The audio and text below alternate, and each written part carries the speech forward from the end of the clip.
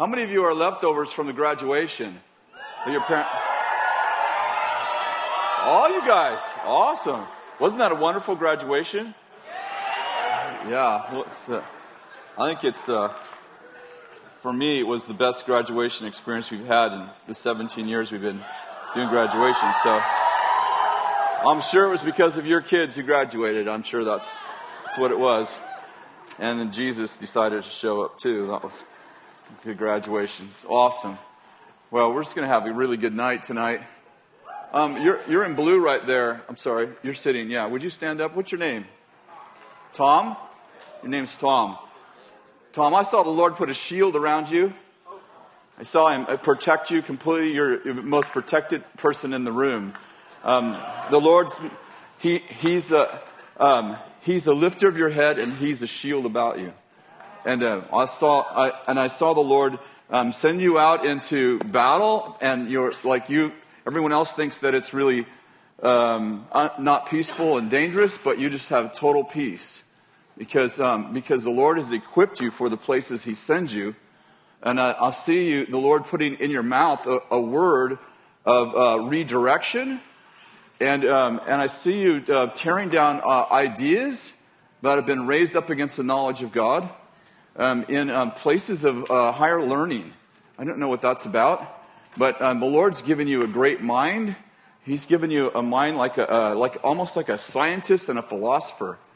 And so I bless the commission that the Lord's given you, and that He would talk to you in the night, and He would teach you the things that He wants you to say. And that He would give you great courage and great boldness. And that you would find yourself saying things you didn't even know. Like, you would be smarter than you are. That's a good word right there. So we'll release that over you in Jesus' name. That's good, Lord. You're right there. You kind of, I think this is a maroon sweater. Yeah, you. Yeah. Sorry, you're a girl. Yes. What's your name? Marianne. Marianne, the Lord's given you incredible compassion. And I see broken people, I see like a magnet attracting broken people. And the Lord's going to give you the gift of counsel, the gift of wisdom, and the discerning of spirits. And people are going to be like, this is my problem. You're going to be like, no, that's not your problem. This is your problem. You're going to be like a Holy Spirit surgeon. And you're going to operate on the hearts of men and women. And you're going to be famous for your ability to heal the hearts of the broken, the mentally ill, the despised, and the discouraged. And I see you like a doctor. You're like a Holy Spirit doctor, not physical doctor, like a spirit doctor. And so I just release you that your compassion would actually drive you. Jesus was moved by compassion. And your compassion, the compassion you have for broken people, and your humility, that's why the Lord's promoting you. Because of your purity, your humility, and your compassion. And so we bless you. Just extend your hands to her. Lord, we just release this gift in her right now and we know that when you prophesy to us, that your words become our world, and that you change us and you gift us and you equip us. And so we just equip her right now for this duty that you've put in front of her in Jesus' name. And right now we just magnetize her. We just magnetize her right now, that she would be like people who are broken would stick to her in a good way. In Jesus' name. And give her some healthy friends too, Lord. I know. And all the people who work with the broken said, oh, Lord. Tonight I want to talk about false prophets.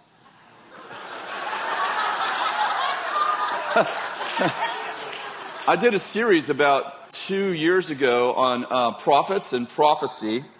And I actually did one session on false prophets. And I've been feeling like I'm supposed to do this probably for 3 or 4 months. If you're interested in the subject, it's I think the 9th chapter in this manual we've been using for years. So everything I'm teaching you tonight is something I wrote 9 years ago. But I think it's good for us to revisit these things. Let me just give you some of my foundation for what I'm teaching. In Ephesians chapter 4, it says, He gave some as apostles and prophets, evangelists, pastors, and teachers to equip the saints to do the work of service, to the building up of the body of Christ, until we all attain to the measure of the stature that belongs to the fullness of Christ. In other words, so till we all look like Christ. How many of you don't look perfectly like Christ right now? And then it goes, and here's where it says. It says, until we attain the unity of faith, the knowledge of the Son of God, to the measure of the stature which belongs to the fullness of Christ. And verse 14 says this, as a result of having apostles, prophets, evangelists, pastors, and teachers in the body of Christ, equipping the saints so that they could be mature, as a result of that, we are no longer children, tossed here and there by waves and carried away by every wind of doctrine, by the trickery of men, by the craftiness and deceitful scheming.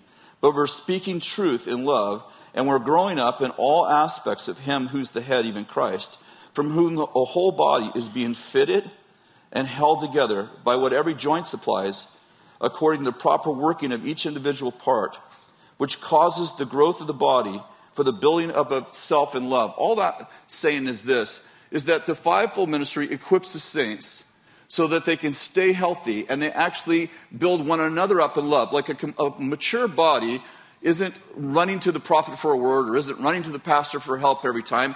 A mature body is equipped to handle the other bodies, the other members, the people that we're connecting with, the people you're in relationship with. Are you following me?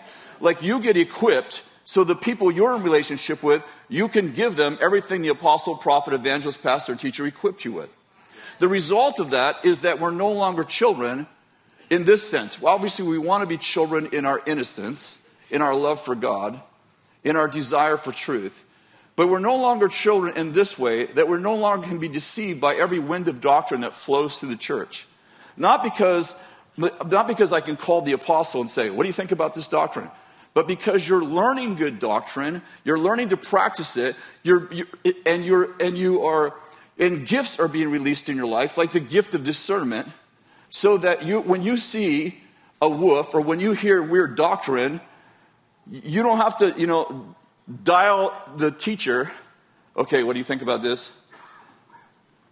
Because you're equipped to discern between good and evil, between right and wrong, between biblical and unbiblical, between wrong spirit and right spirit.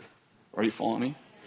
And so this is part of what we do. We come here and we get equipped so that we can spot people who are off base, or even the ultimate would be wolves in sheep's clothing. I remember many years ago, the first year I came to Weaverville, this is before I met Bill, there was a man in our town who had a small business and I was having him do some work for me in my business. And I was intrigued by this man. He was the most spiritual man I'd ever met. Every time I would go, he was a sign painter. And every time I would go to his shop with an idea, because we were working on some signs for our business, I would get in conversations with him, and he would tell me about the lost books of the Bible and about these encounters they would have. And I was so intrigued. I'd been saved 4 years, and I had never heard anything like that. And so for about probably a year, I would just go down there and talk to him about a new idea so I could hear about, the lost books of this guy and the lost book of that guy. And he'd tell me, just all this really cool stuff. And one day I had lunch with Bill Derryberry, who is my spiritual dad, one of my spiritual dads. He's like my spiritual grandfather. And we were having lunch, and I used the guy's name, and I said, man, this guy is so amazing. He's the most spiritual guy I've ever met in my life. He said, are you talking about so-and-so? I'm like, yeah. He goes, that guy's so deceived. He said, did he tell you about the lost books of the Bible? And I'm like, yeah. He's like, oh, dude, are you kidding me? That guy's like a false prophet. He's been in our town for years. He doesn't connect with anybody. He doesn't go to any church. He has no authority in his life. He doesn't let anyone speak into his life. Did you listen to him? Oh, no, not me. I was going to tell you, we need to, talk to that guy. And the crazy thing is that I don't know how I don't know what the right words are, so let me just kind of externally process with you what I feel. I was almost under a spell. As soon as Bill told me, hey, that guy's spiritually strange. I mean, within a minute of lunch, and we talked for half an hour or so about it, but within about a minute, I woke up and I'm like, whoa, wait a second. That stuff he's telling me, it's not extra biblical, it's anti-biblical. And this guy has no connection with the church. He doesn't like leaders. And I'm like, it all fit together like a Rubik's Cube. And I'm like, what was I doing? I know the Bible, read it every day. I'm only 4 years old in the Lord, but I read the Bible every day. And I'm like, why didn't I catch that? But there was something luring about the person that made me want to trust him. And all my filters kind of went away, and I was just receiving this stuff. When Bill spoke into my life, I mean, it wasn't even an argument. I'm like, oh, that is weird. Why would I even think that was okay? And so, and I had a relationship with that guy for years and years and years. All the years we lived in Weaverville, and talked to him about the Lord, and got into his life, and found out some interesting things about him, which aren't really relevant to what we're talking about today. But so I want to talk a little bit about false prophets, how to make sure you don't become one. Or if you'd like to become one, you just play the song backwards like a country song, and you can become one.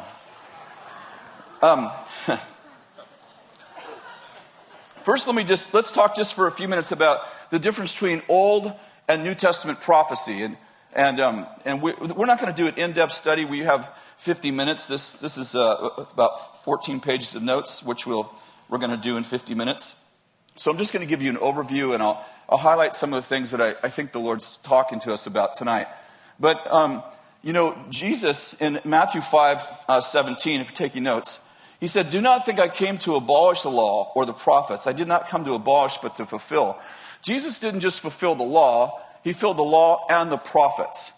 So in which way did Jesus fulfill the prophets?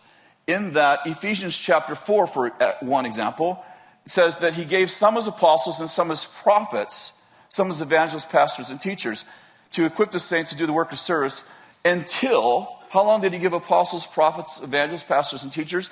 Until we all attain the unity of faith, the knowledge of the Son of God, to the measure of the stature that belongs to the fullness of Christ. In other words, until the body looks just like Christ, we're going to have apostles, prophets, evangelists, pastors, and teachers. Okay, so here's my point. In what way did Jesus fulfill the law? We know about the law. But how did he fulfill the prophets if we still have prophets? Are you see where I'm going? As some people say, in the last days there'll be false prophets. And what they actually mean is that in the last days, all the prophets will be false. How many of you know, if Jesus said, in the last days, all the prophets will be false, it will be really easy to know who's a false prophet. Anyone who says they're a prophet is false. Are you with me? But Jesus didn't say that. He said, in the last days, there'll be false prophets. Now, how many of you know, in order to be false ones, there has to be true ones? If somebody was, making $21 bills, and there was no $21 bills, how many of you know nobody would want a $21 bill? So, that's a counterfeit bill. How do you know that? It's 21. There is no $21 bills. You wouldn't need discernment. So a lot of people that don't like that speak against false prophets, when you interact with them, and that get them on my Facebook page, they really enjoy me. They've dedicated a couple of websites to me, which is kind of cool, with some of my other friends. About 3 years ago, I interacted with them, and I figured out that their idea of a false prophet was anyone who's a prophet. That's a false prophet. And, they also didn't like miracles, or they didn't like... when they got all done, I don't know where the gospel was. Somewhere.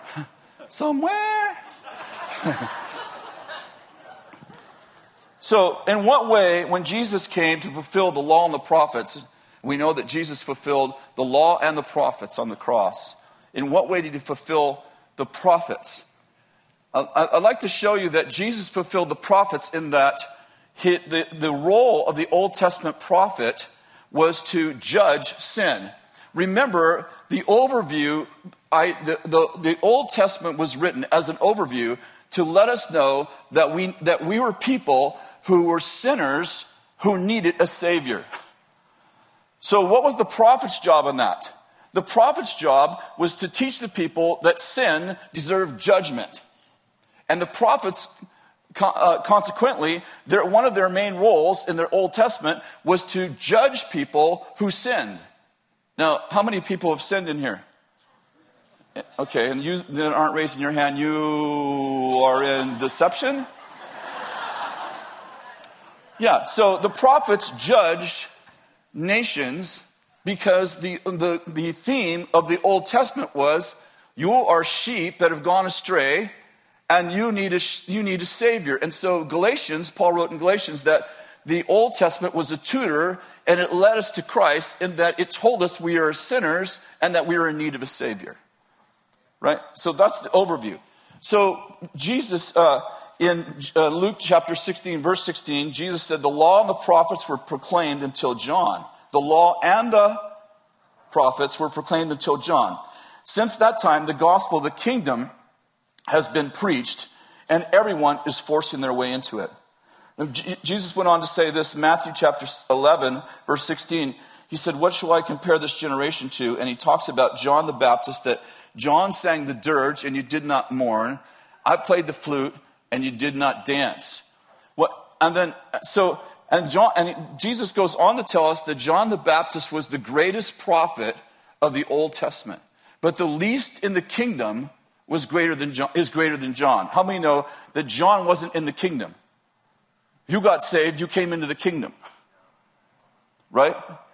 Unless you're born again, you can't see the kingdom of God. How many understand that John the Baptist wasn't born again? I'm sure he is now, wherever he is in heaven. But how many understand that when John the Baptist walked the earth, when all the Old Testament people walked the earth, they were not born again. They were not new creations. The blood of Jesus hadn't been shed. They were still sinners, prone to sin, because new creation came after the cross. Are you following me? So John sang the dirge, and what is that? That's the funeral song. Jesus played the flute. How many of you understand that they're depicting two epic seasons? John sang the dirge. And John was the last prophet of an old epic season called the Old Testament, the Old Agreement, the Old Covenant. How did John the Baptist die? What was the method of execution in the days of Jesus? It was crucifixion, remember? I mean, they even crucified thieves. Remember, there were thieves on each side of him? They even crucified thieves. But how did John die? He was beheaded. Why was he beheaded? Because that way of thinking, he was the last prophet of that way of thinking, and he lost his head because that way of thinking was over. There was a new era of the kingdom, and there was new prophets in the kingdom. So,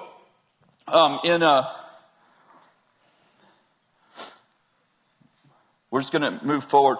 So, what is in 2 Corinthians 5:17, we know this verse. If any man be in Christ, he's a new creation. All things passed away and all things have become new. God, the next verse says, and God was in Christ. What was he doing? Reconciling the world to himself. How did he do it? Not counting their trespasses against him. Next verse says, and we've been given the ministry of reconciliation, as if God was begging through us, be reconciled to God. Okay, what is the ministry, not just prophetic ministry, what is the ministry we've been given? The ministry of what? Reconciliation. What is the ministry of reconciliation? It's not counting their trespasses against them. When he rose from the dead, John 20:20, first thing he did when he met the disciples is he breathed on them and he said, receive the Holy Spirit. They received the Holy Spirit, and their first command to them was, whomever sends you, forgive, I forgive. Whomever sends you, retain, I retain. How many of you understand that now we are an agent of forgiveness and we have the right to forgive people of sins when they don't deserve it? You know why? Because that's how we got in. We got forgiven when we didn't deserve it. The law said, you can't come in here. The prophet said, you deserve to be judged. But what happened? Jesus said, but the violent took the kingdom by force. Through a violent act of grace, we got in the kingdom. The law said you can't come in here. The prophet said you can't come in here. The Pharisees stood at the door of the kingdom, Jesus said, and they wouldn't enter themselves, and they kept everyone else from entering. But what did Jesus do? He took the cross through a violent act of grace. We got into the kingdom, not through our works, but through his.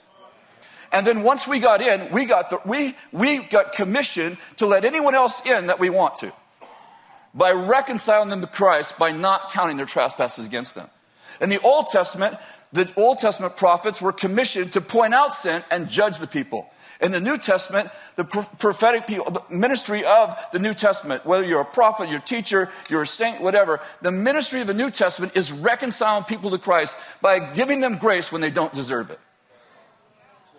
What would happen if you took an Old Testament prophet? Let's pretend this is the Old Testament, the Old Covenant, and you took him from the Old Covenant and you moved him to the New Covenant. What would happen if you were able to take an Old Testament prophet and move him to the New Covenant? Well, we know that. We know what would happen because Malachi chapter 4 says, in the last days, when? In the last days, I'll send you Elijah the prophet. What will he do? He will restore the hearts of fathers to sons and sons to fathers. What did Elijah do on this side of the cross? Called down fire, stopped the rain, killed false prophets. What does he do over here? Reconciles families. This is a New Testament prophecy. Are you with me? When you see people doing this, you need to grab them. Hey, come over here on the other side of the cross. You got a bunch of bloody people over there. You need to get healed, raised from the dead. Whoa. Now, in the Old Testament, they were under the law. And here's what the law said about prophets. Deuteronomy 18:18. I will raise up a prophet from among your countrymen like you, and I will put my words in his mouth. And he will speak to them what I command him. And it shall come about that whoever will not listen to the words which he speaks in my name, I will require it of him. I will require it of him. It goes on to say, if a prophet in the Old Testament spoke and you were part of God's congregation and you didn't listen, you were dead. Remember Moses? Remember Korah? Remember the earth opening up? So people always say, they killed the prophets when they got the word wrong. Yeah, well, they killed the people when they didn't listen. So prophets had a lot of power. Are you with me? But the prophet who speaks the word presumptuously in my name, which I have not commanded him to speak, or which he speaks in the name of other gods, that prophet shall surely die. So this is where we get a lot of people, pastors, everyone, lots of people teach that if you move in prophecy, the gift of prophecy, or if you're a prophet and you make a mistake, then you shall die. Now, they forget that the context of the Old Testament is that if your wife committed adultery, you stoned her. If your son was rebellious, you stoned him.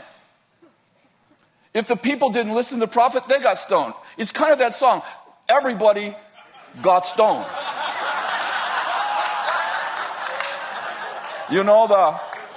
I think the Rolling Stones said that. It's so funny when people pull out one line out of a scripture and build a whole doctrine around it. They forget if they teach the Bible that if they got that wrong, they get stoned too. So in the Old Testament, the revelation, it was revelation received. In other words, the Holy Spirit did not live inside of a prophet. The Holy Spirit did not live inside of people. I understand there were some exceptions. David talked about the Spirit living in him. But that was an exception. The rule was the Holy Spirit did not live inside of people. When we received Jesus Christ and we were born again, we received his Spirit, right? So when a prophet got a word from God, it was an occasion because they were not born again. Now, just think about this. When you received Jesus, you became a new creation, and you now have two spirits in you, hopefully only. The goal is to have only two. Your spirit and the Holy Spirit. So you are actually a house of two spirits. Your spirit and the Holy Spirit. Before you knew Christ, you were spiritually dead. So when you had a spiritual experience, are you with me?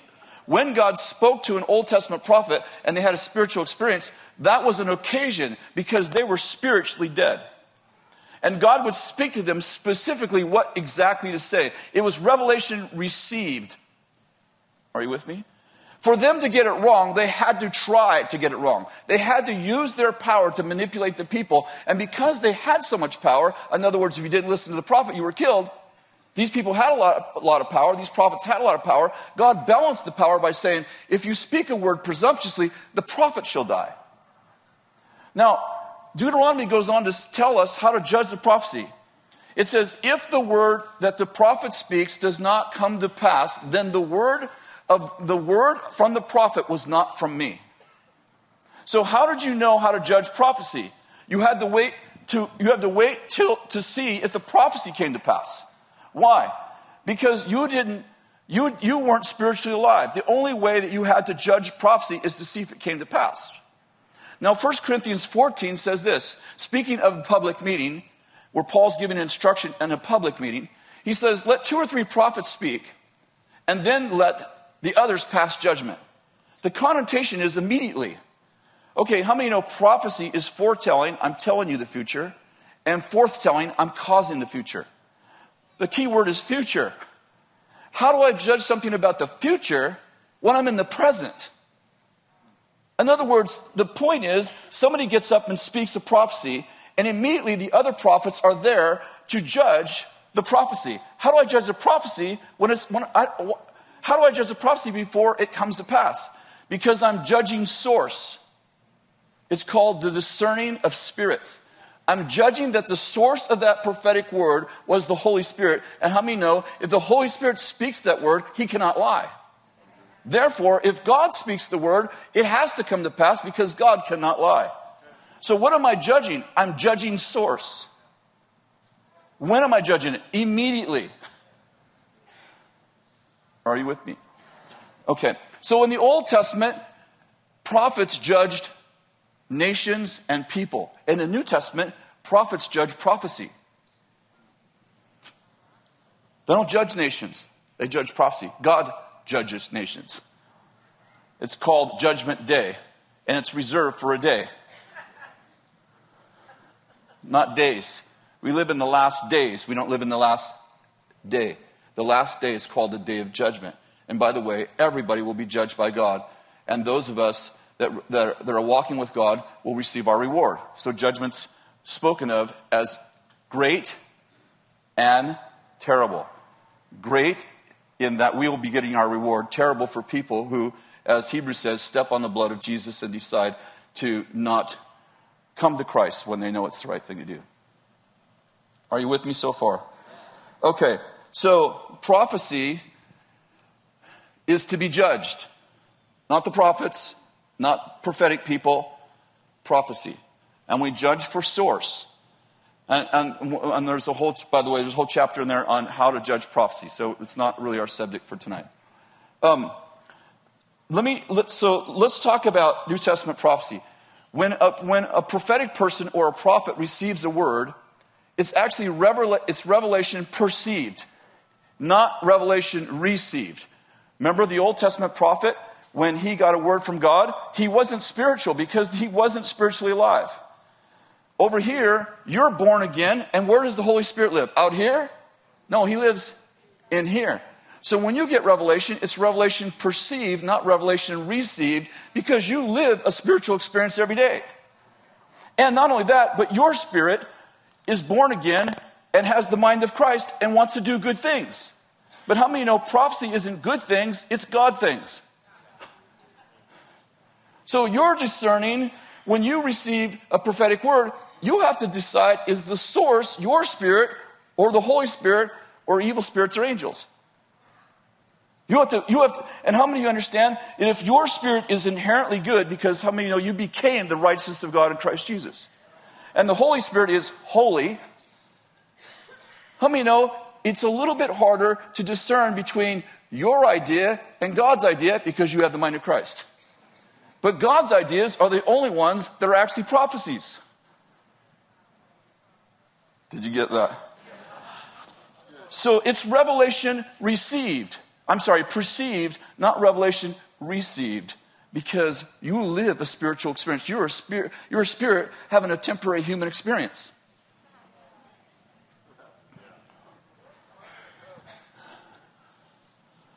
So you live under different rules than the Old Testament. If you give a bad prophecy, you shouldn't be stoned. And I'm talking about rocks, just to be clear. It's kind of funny, whenever you correct someone, they go, he who is without sin, cast the first stone. Do you know Jesus was actually talking about rocks when he talked to the woman? Anyway, it's just another subject, off subject. Okay. There's a difference between false prophets and bad prophets. There's a difference between a bad prophecy and a false prophecy. What are we doing for time? 30 minutes.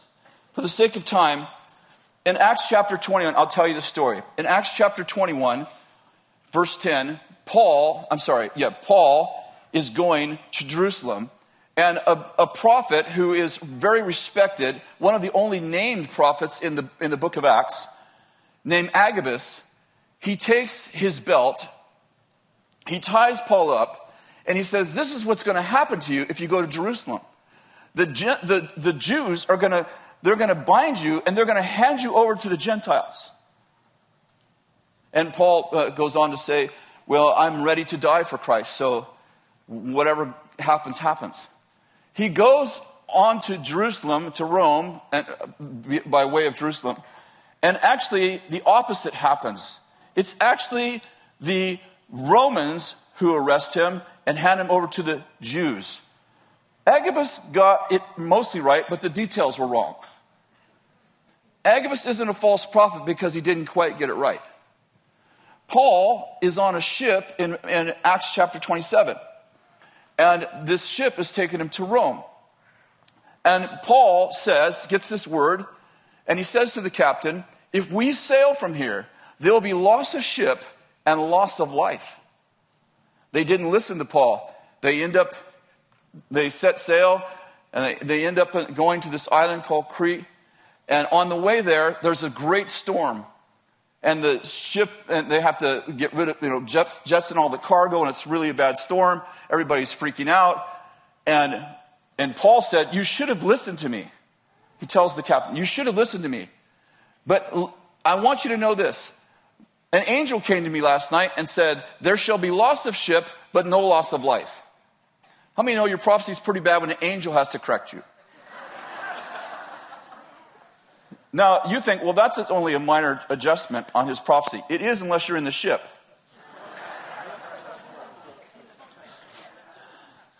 My point is that very well-respected people got prophetic words wrong in the Bible. They got the details wrong. They got things wrong.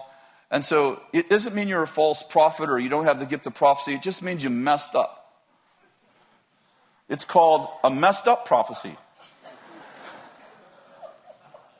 Isn't it strange that we would hold someone to a perfect record? Is anyone ever perfect at anything? I mean, Michael Jordan in his best game shot something like 79%. It's Michael Jordan. Have you ever known a person have you ever listened to a teaching where somebody doesn't misquote a verse or give the wrong address? Does that make it a false teaching?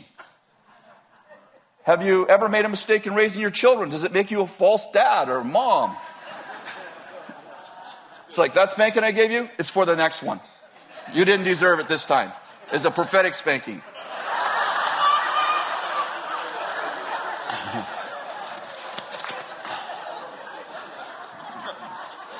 Okay, so what makes a prophet, we're talking about prophets tonight, so what makes a prophet false?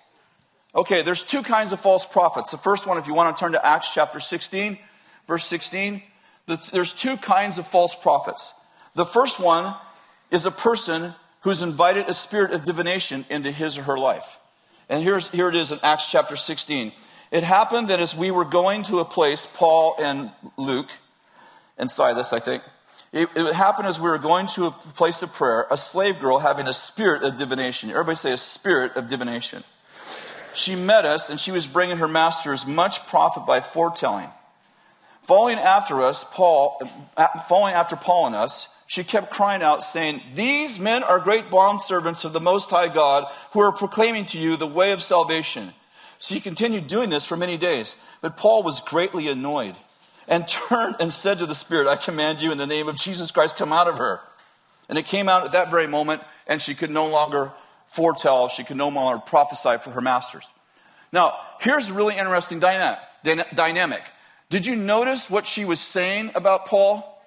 These are men of God proclaiming to you the way of the kingdom. Did you notice that she had the spirit of divination, but she had the right word? Did you notice she had the wrong spirit, but the right word? See, when you start saying, well, false prophets are people who get the word wrong. No, false prophets often get the word right. I don't know how many people have ever been to a psychic. Psychics have very accurate prophecies. You know why? Because when you prophesy as a Christian, Psalms 105 verse 20 says this, that God hearkens to the angel of the Lord hearkens to his voice and carries out his words. When you prophesy, who carries out your prophecies? The angels. When you go to a psychic, who carries out their prophecies? Demons. You know why the devil knows the future? Because when you let him prophesy over you, you put your life in his hands, and he causes your future. You know why he knows where all the bad guys are? Why he knows about crimes? He caused them.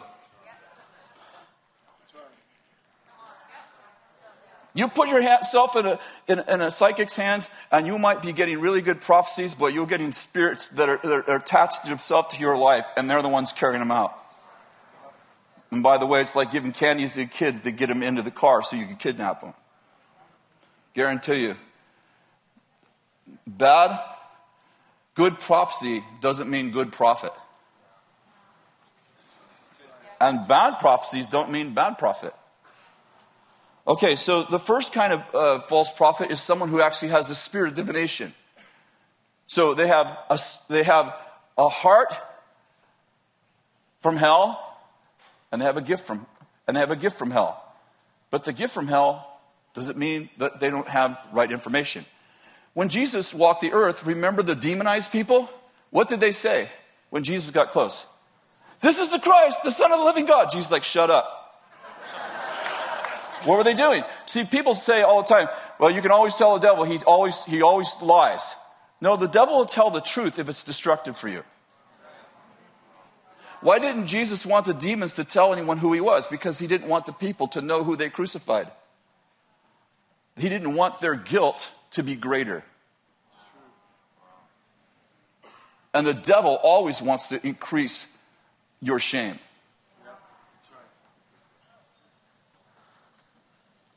Okay, second type of false prophet is someone who receives Christ, and they received an office of a prophet, and they walk away from God.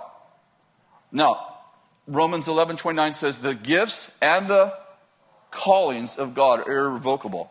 So there's three things it takes to have a normal ministry. One is the gift. Two is the calling, a gifting, a calling, and an anointing. Your gift gives you your ability. Your calling gives you your identity. Who are you? And your anointing gives you your purpose.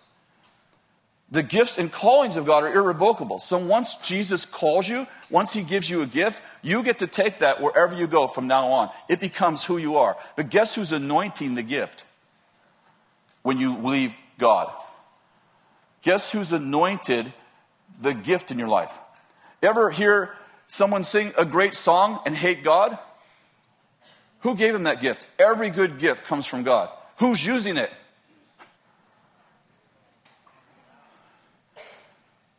Are you, did I kill you or something? God gives you the gift, but he gives you the car, but who's driving it?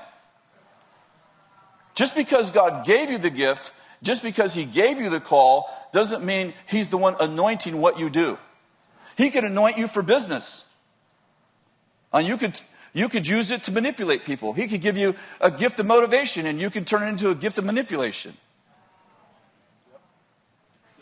So the gifts and callings are irrevocable, but the anointing, and by the way, the anointing always gives you something to do. Remember, the Spirit of the Lord God is upon me, Isaiah 61, verse 1. The Spirit of the Lord God is upon me because the Lord has anointed me. Now, every time you hear the word anointed, you're going to hear something to do. To preach the good news to the afflicted, to bind up the brokenhearted, speak release to captives, freedom to prisoners. You get the idea. When the anointing gives me purpose. You ever find anybody in your life, you know anybody in your life that's has a calling of God in their life? They're very gifted, but they have no motivation. Why? Because motivation comes from the spirit world. Holy Spirit or evil spirit. If you want to get motivated, you get close to Holy Spirit. The Spirit of God was upon me, for the Lord has anointed me.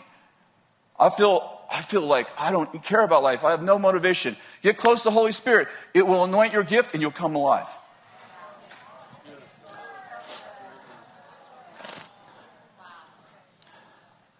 Okay.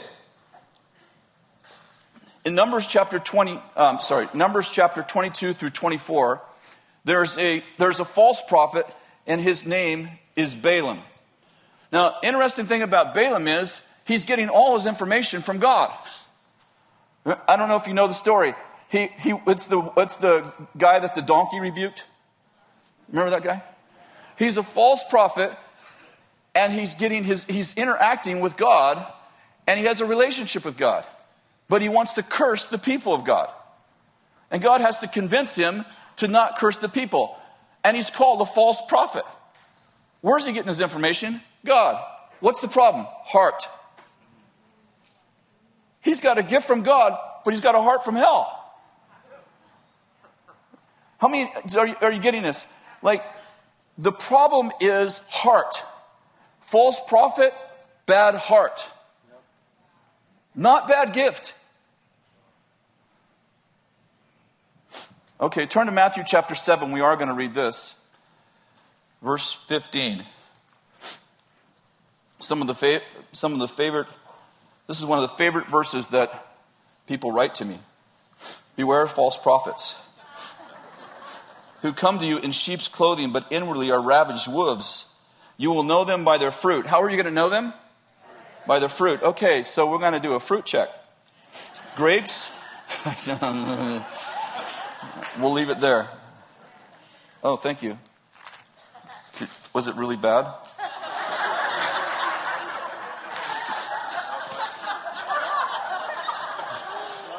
Pastoral gift. All the prophetic people are like, what's the problem? He had a little booger. It's no big deal. Grapes are not gathered from thorn bushes, nor figs from thistles, are they? So every good tree produces good fruit, but bad trees produce bad fruit. A good tree cannot produce bad fruit, nor can a bad tree produce good fruit. Every tree that does not bear good fruit is cut down and thrown into the fire. So then you will know them by their fruit. Not everyone. Okay, so stop for a minute. So Jesus said, beware of false prophets. They come to you in sheep's clothing, but they're inside. They're actually wolves. How you'll know them? You'll know them by their fruit. Okay, so now the question is, what does fruit look like? What kind of fruit's he talking about? So I'm like, all right, I'm going to check out the false prophets. How am I going to know them? By their fruit. Okay, I already showed you that false prophets can have good words. Right? The woman that's with the spirit of divination. These men are men of God. They're preaching to you the way of the kingdom. How many know if I used the bad fruit is a bad word, how many know that lady fits through that screen because she has a good word? How many know Balaam fits through that screen because he's interacting with God? And yet a donkey has to rebuke the guy. You're pretty bad when the donkey's smarter than you.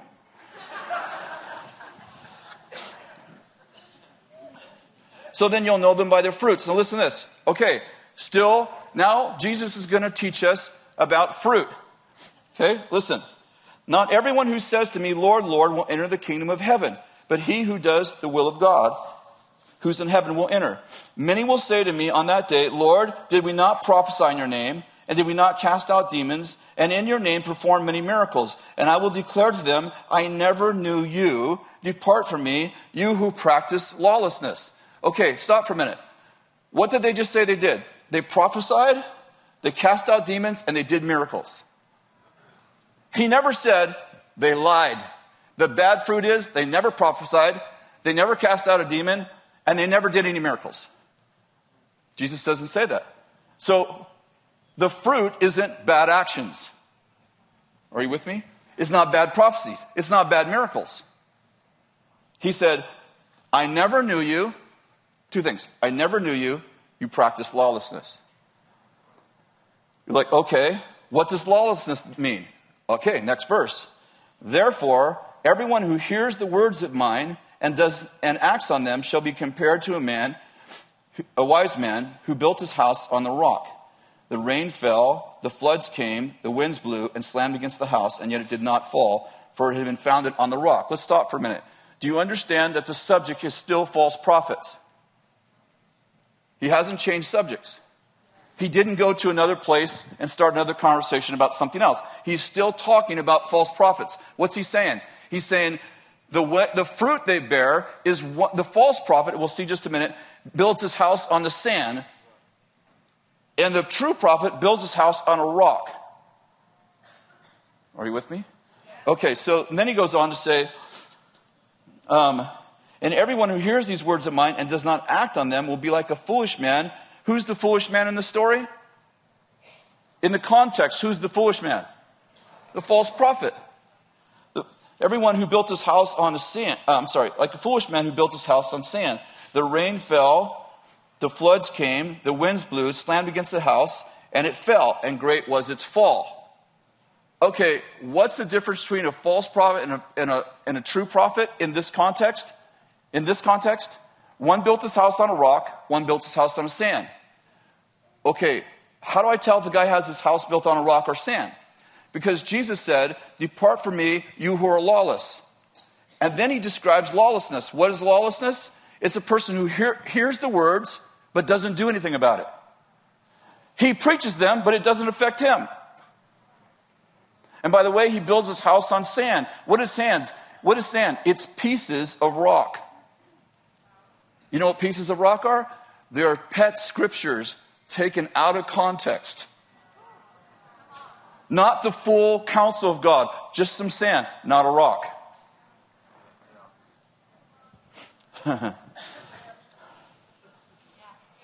Okay, so let's go through this. They appear to be good. Remember, they're like sheep. They look like sheep. They appear to be good. But they're the enemy of the sheep. Because they're lawless. They don't live what they preach. Jesus said it this way, John 14:15. If you love me, you'll keep my commandments. A lot of people want to be a friend with God, but they haven't kept his commandments.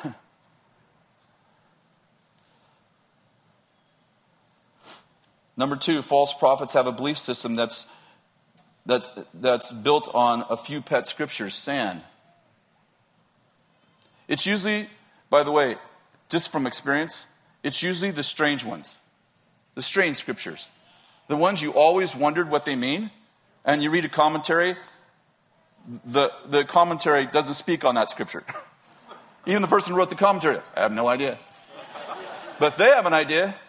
They can talk to you about how the sons of God had intercourse with the daughters of men and who the Nephilim were. And they have, just give them one strange scripture and they build a whole doctrine on it.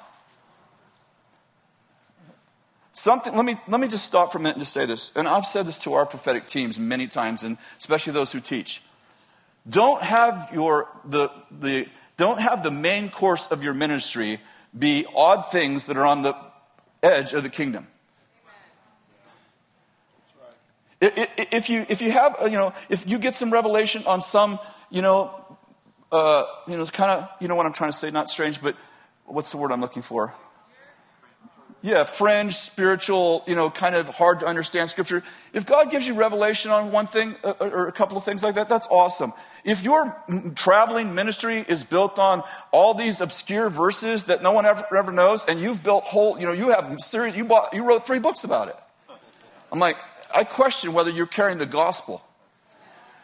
It's funny because Jesus worked hard to only teach us things we could understand. He said, I got other things to tell you, but you couldn't get it. These people teach you things you could never understand. And the goal becomes to let you know that they're more spiritual than you.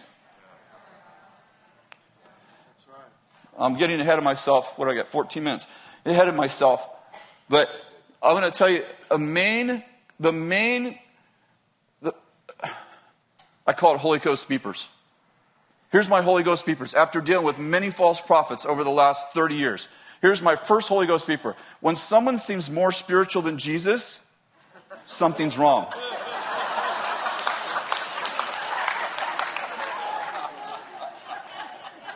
You know, Jesus had to ask the boy's father, how long has this boy been sick? False prophets know everything. Jesus tells them what to wear, what underwear to wear, where to go, what people's names are. And they begin almost every sentence with, the Lord said, the Lord said, the Lord said. That Lord said means, I'm afraid of you. I don't want your opinion. God tells me everything. You meet people like that, you'll just turn around and walk away. I would say, if it's not 100% of the time, 99% of the time, those people are trying to have power over you by letting you know that they are more spiritual than you. And by the way, they're more spiritual than the leaders in the church too. They'll whisper to the body, oh, you know, the pastor taught that, but the Lord gave me some insight. No, he's a good man. He's always a good man, by the way.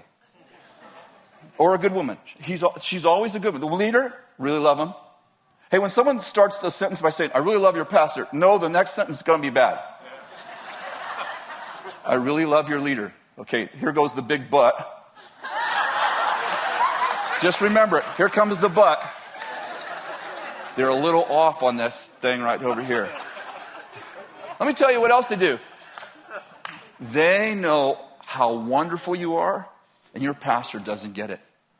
You're amazing. You're supposed to be in charge of a network. Your pastor, he doesn't get you. I get you. What are they doing? They're luring you away. How many of you know flattery is counterfeit encouragement? They will suck you in with how amazing you are. You just like little sheep. Oh, my pastor doesn't know. I'm supposed to be in charge of this church. It's kind of funny, but I can tell you, we've experienced it over and over and over again.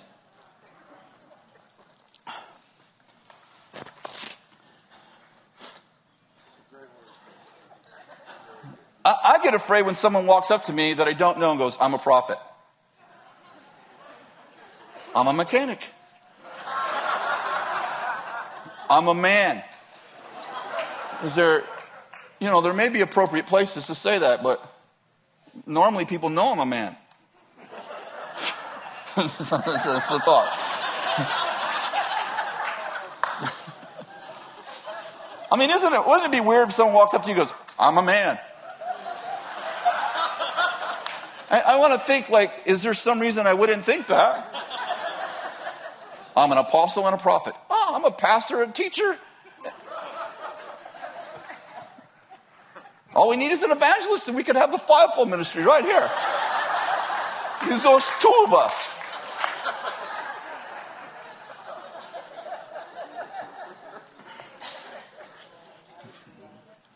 Here's a good warning for our stream. False prophets always have power. Jesus said, Matthew 24:24, there'll be false Christs and false prophets, and they'll rise and they'll show great signs and wonders.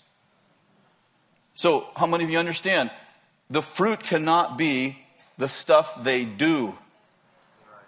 Because I showed you, they sometimes have accurate words. Sometimes they know stuff you don't know. They do signs and wonders and miracles. Jesus said that. What's the real problem right here? This is the problem, always. So if you're checking the fruit the word was right, that don't mean anything. Okay, turn to 1 John, and we'll just kind of breeze through 1 John. 1 John 4. Beloved, do not believe every spirit. Who's he writing to? Beloved. Who's the beloved? Are you the beloved? Okay, so this book was not written to unbelievers. Do we agree? Okay, beloved, do not believe every spirit, but test the spirits to see if they're from God. What's the next verse? For many false prophets have went out into the world. Okay, before we apply this to anyone else, this is first instruction for us. What's the instruction for us? Do not become a false prophet by believing the wrong spirit. What's that mean? It means you can. So before we go pointing a finger at a bunch of other people, we better look inside and make sure we aren't the ones listening to the wrong spirit. I'll say, well, an evil spirit can't speak to me. Well, the devil spoke to Jesus. So I don't think yours quite on that level. And if you are, then you're one of those people I'm talking about.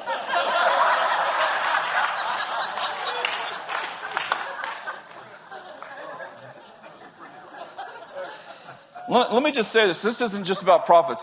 The day you think you cannot do anything wrong is the day you are very influenceable by any spirit that's in the air. The day you think, I have such a great relationship with God. I mean, you're scaring me. I say, this is a little off subject, but I feel to say it. I think it's the same thing about your morality. The day you don't protect your purity, I'm a righteous person. Well, think about David. He's a man after God's heart. And it's just like, I'm not talking about walking around like how I do in every second. I'm just saying, don't get so confident in your relationship with God that you don't need other people to speak in your life and tell you, hey, dude, there's something off going, something not right. Your friends that know you, they know your let me see how I say it. I'm not talking about your standard, just your standard. I'm talking about they kind of know you. Like they have a feel for you. When you are in a body, when you're in community, we've been talking a lot about community the last year or two. When you're in community, people get to know you and they know your norm. They kind of know your norm attitude, your norm moods, your norm passions, your norm everything. When you get off, when you start getting influenced by another spirit, somebody is luring you off, something is going wrong, your close friends are the first one to go. They may not know what's wrong. They know this isn't your norm. Something's, in this case, I'm talking about a negative. Something's not right. Something's not right. And they start asking you questions, and oftentimes you're the one who figures out, oh, it's that thing. Oh, it's that sign painter guy. That sign painter guy, he got in. How did he get in there? I know the Bible. But my friend just goes, hey, are you kidding me? That guy's deceived. Nobody trusts that guy. Da-da-da. I'm like, oh. What's interesting, just a side note, Bill Derryberry, probably the greatest lover of people of anyone I ever met in my life. Would you agree? One of the greatest lovers, for sure, of people I've ever met in my life. And he's the one who says he's deceived. If somebody who normally loves everybody doesn't trust somebody, you should like, boo, boo, boo, boo, something's wrong, boo, boo, boo. Do you know what I mean? Okay, so, beloved, do not believe every spirit, but test the spirits to see whether they're from God, because many false prophets went on in the world. By this you'll know the Spirit of God. Every spirit that confesses that Jesus Christ has come in the flesh is from God. And every spirit that does not confess Jesus is not from God. This is the spirit of the Antichrist, of which you've heard that is coming, and now is already in the world. By the way, the devil's not anti-Jesus, he's anti-Christ. The devil loves a powerless Christ. Powerless Jesus, I'm sorry. The word Christ means the anointed one or the one with power. The devil loves other Jesuses that can lure you in and have no power to change you. He's not against Jesus. He's against Jesus Christ. There are a lot of people that embrace a religion that's headed by Jesus, but not the Jesus we're following.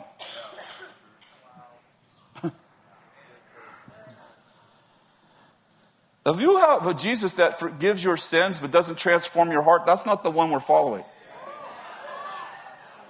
A Jesus that leaves you in your sin, that's not the one we're following. A Jesus that says, oh, it's no problem, just keep sinning, I have paid for it all. Sorry, that's a different gospel.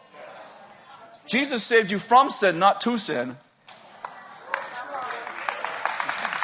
That's a good word too. So, how do you know if the spirit that's speaking to you is not from God? Well, the first test is it doesn't acknowledge, doesn't believe in the redemptive work of Jesus Christ. The redemptive work of Jesus Christ transforms you. It doesn't just save you. Number 2, John, verse 6. We are from God, and he who knows God, what? Listens to us. He who is not from God does not listen to us. By this you know the spirit of truth and the spirit of error. False prophets don't listen to anybody. They're not connected to anybody. They blow into one church and blow out another one. They love our itinerant ministry because no one ever gets to know them. They get to blow in, give all this prophetic words, and leave. They never have to eat their own cooking. And they're not accountable to anybody. Nobody can actually speak into their life, and nobody can correct them. You know why? You start to correct them. First thing that happens when you start to correct the false prophet is they persecuted the prophets of old. Yeah, well, you're not an Old Testament prophet, and I'm not persecuting you. I'm correcting you. I'm about to persecute you. I got a rock in my hand right here. And you're about to step over that line. Here's the challenge. It's very difficult to actually, somebody who has actually stepped into the role of false prophet, it's very difficult to change them. I'll tell you why. Because they're fortified. When you try to correct them, they call that persecution. And they wear it as a badge of honor. Well, I've been corrected by the pastor, and therefore, you know what? They try to shut down the prophets of old. And they're trying to shut me down. Yeah, for 2 different reasons. You're destructive. You're not connected to anybody. Do not believe anyone who doesn't have a relationship with the body. And if they haven't seen their leader, you know, it's like, this is kind of funny. They typically like to be anointed by big names that they never have a connection with. Well, Joe's Super Church has anointed me. I'm under their covering. Haven't seen him for 18 years. Well, I might be covering, but it's not accountability. Accountability means someone actually has a place to speak in your life, and by the way, and they use it. I can't tell you how many times I've called Joe's Super Church. Hey, you know so-and-so? Yeah. He graduated from our school 15 years ago. Haven't seen him since. He said you're his covering. I prayed for him. Hey, let's take a picture with the big guy. Let's put it on my website. I need other people's favor because I don't have any. I don't stay connected long enough to have favor. My favor comes from what I do, not who I am. So I have to find people that have favor with the flock to connect with them so the flock trusts me. It's part of my suit. It's part of my sheep suit. I have never met a false prophet who doesn't try to find authority that they can connect to in just that they can use their name and have no relationship with them.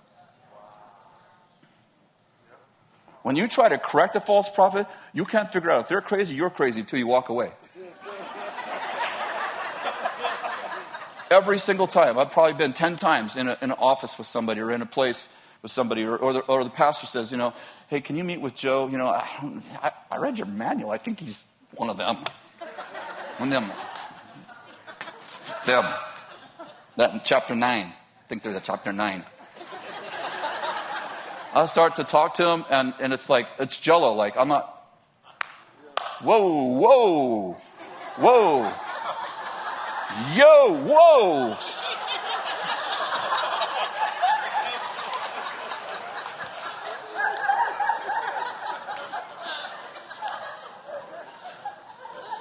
I used to be really like, you know, obviously the first few times you meet with someone like that, you're like, what just happened? I'm not sure what happened. Was I wrong or were they wrong?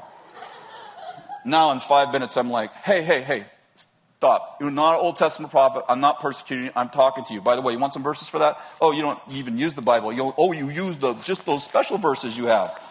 Well, there's a lot more. You should read the rest of it. You should read the rest of it. It's really a good book. Those little sand pieces, you can glue them together and make a rock out of them.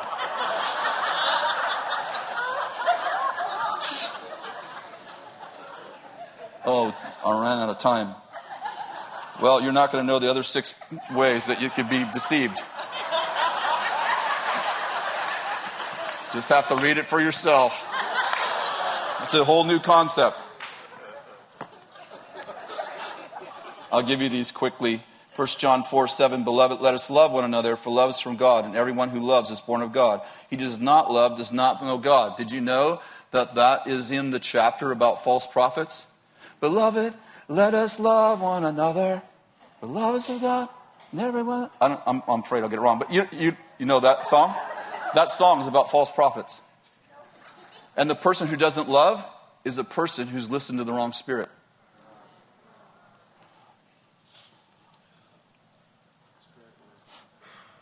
First John 4:18, there's no fear in love, but perfect love casts out fear, because fear involves punishment, and the one who fears is not perfect in love. By the way, same chapter about false prophets and how to discern if you're listening to the wrong voice. If you use prophecy to scare people, you're listening to the wrong voice. And by the way, here's a great prophecy. God told me this thing about you, Bill. But he told me I can't tell you. Well, what the heck? Why did you tell me that then? Because false prophets always want to have one up on you. I know something about you that you don't even know about you. God wouldn't tell you in your relationship, he only told me.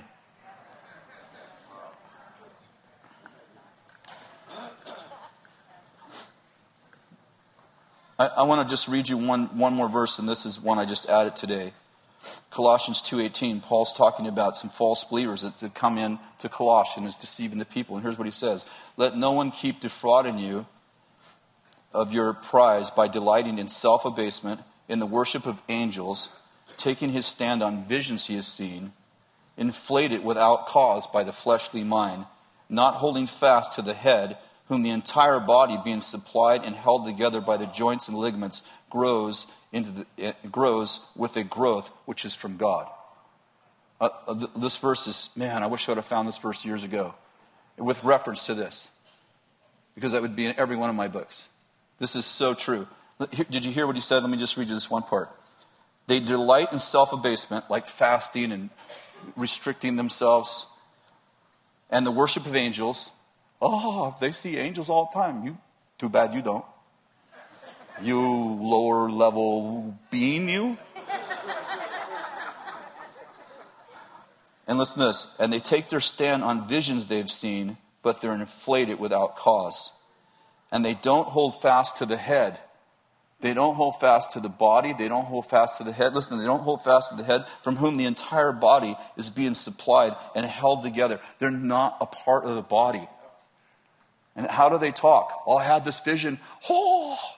And they get done. You're like, oh, I wish I had visions like that. Yeah, they wish they did too. But they have a great imagination. And I'll tell you something. Every false prophet that I've ever dealt with, so this is not everyone in the world, right? Lives in fantasy. They live in fantasy. And I'm convinced that they have been hurt someplace in their life. They're afraid of reality. And they developed imagination, and they live in a world that they can be the boss of, that they can be the Superman in, because they're afraid of the real world. Beware of false prophets. We have a responsibility to correct people when they come in the flock and they're damaging people. One of the main things that false prophets do is they draw you to them instead of to Christ. And by the way, you need them. You'll pay them a lot of money to know what they know about you.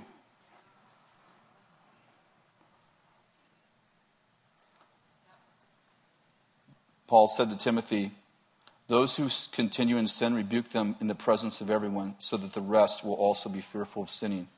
In Hebrews 13:16, he said, do not neglect doing good and sharing, for which sacrifices God's pleased. Obey your leaders and submit to them, for they keep watch over your souls as those who will give an account. Let them do it with joy and not with grief, for this would be unprofitable for you.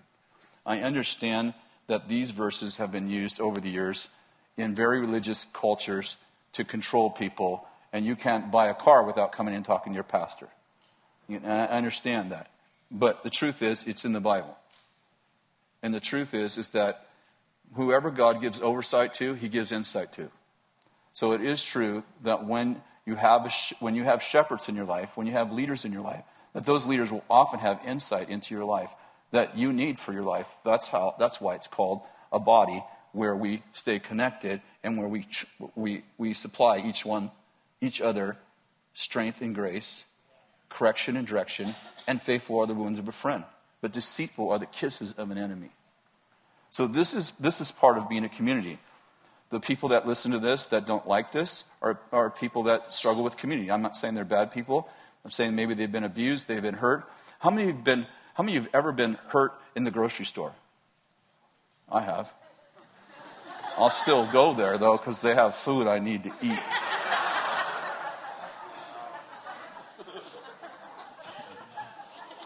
You get the point. Some people are like, I've been to church. Yeah, huh? I won't. Some people are like, I went to church and they wounded me. I'm like, awesome. No, they wounded me. Awesome. I was wounded several times. Awesome, awesome, awesome. What do you mean? Faithful are the wounds of a friend. You found people brave enough to tell you the truth. I'm a victim. Yeah, you're a victor, man. Get off my cloud.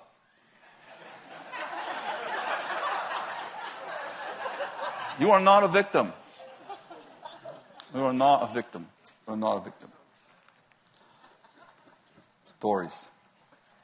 I can't tell you any stories right now. I wish I could, but because we're streaming. While we're streaming, people will be screaming if I tell stories that are true on this subject. So why don't you stand? I'm going to pray for you all.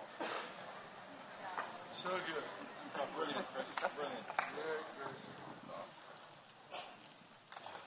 Okay, turn to your neighbor and say, I've discerned your spirit and you're not a false prophet. Okay, we just have to make sure that nobody leaves here like, I'm one of those false prophets. Let me tell you something. Let me just say this. If you heard this message and you're in this congregation right here and you're like, I might be a false prophet. If you think you are not. The people that are, they would never get that. Trust me, they will never get that. You can sit down and paint a picture of them, say, oh, here's a false prophet, and you paint a portrait of them, and you're like, somebody's imitating me. No, that's you. That's you in your sheep suit. And you're cheap. Okay, don't go there. Careful. Okay, I'm going to pray for you, okay? I'm going to pray for the most needed gift in the season of life that we're in right now. It's the gift of discerning of spirits. And it'll make up for all the teaching you didn't get tonight. You'll be like, beep, beep, beep, beep, beep. You're like, I got to go read the manual. I don't know, how do you turn that alarm off? Then you'll read the Bible and you'll get why the beeper's going off. It's a metaphor. Anyway, okay, so Holy Spirit, I just release the gift of discernment over every single person in the room right now. And over people who will watch by Bethel TV too, that they would get the gift of discernment and they would suddenly be awakened in their spirit to maybe people who are trying to deceive them. Like I was in that early day as a young man, as a young believer.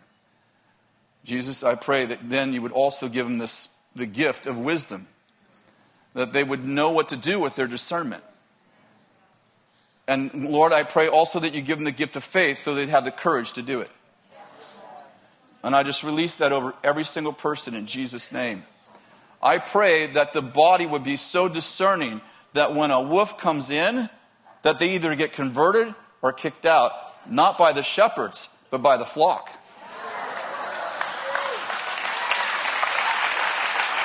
In Jesus' name. And everybody said, I receive that for myself. Amen.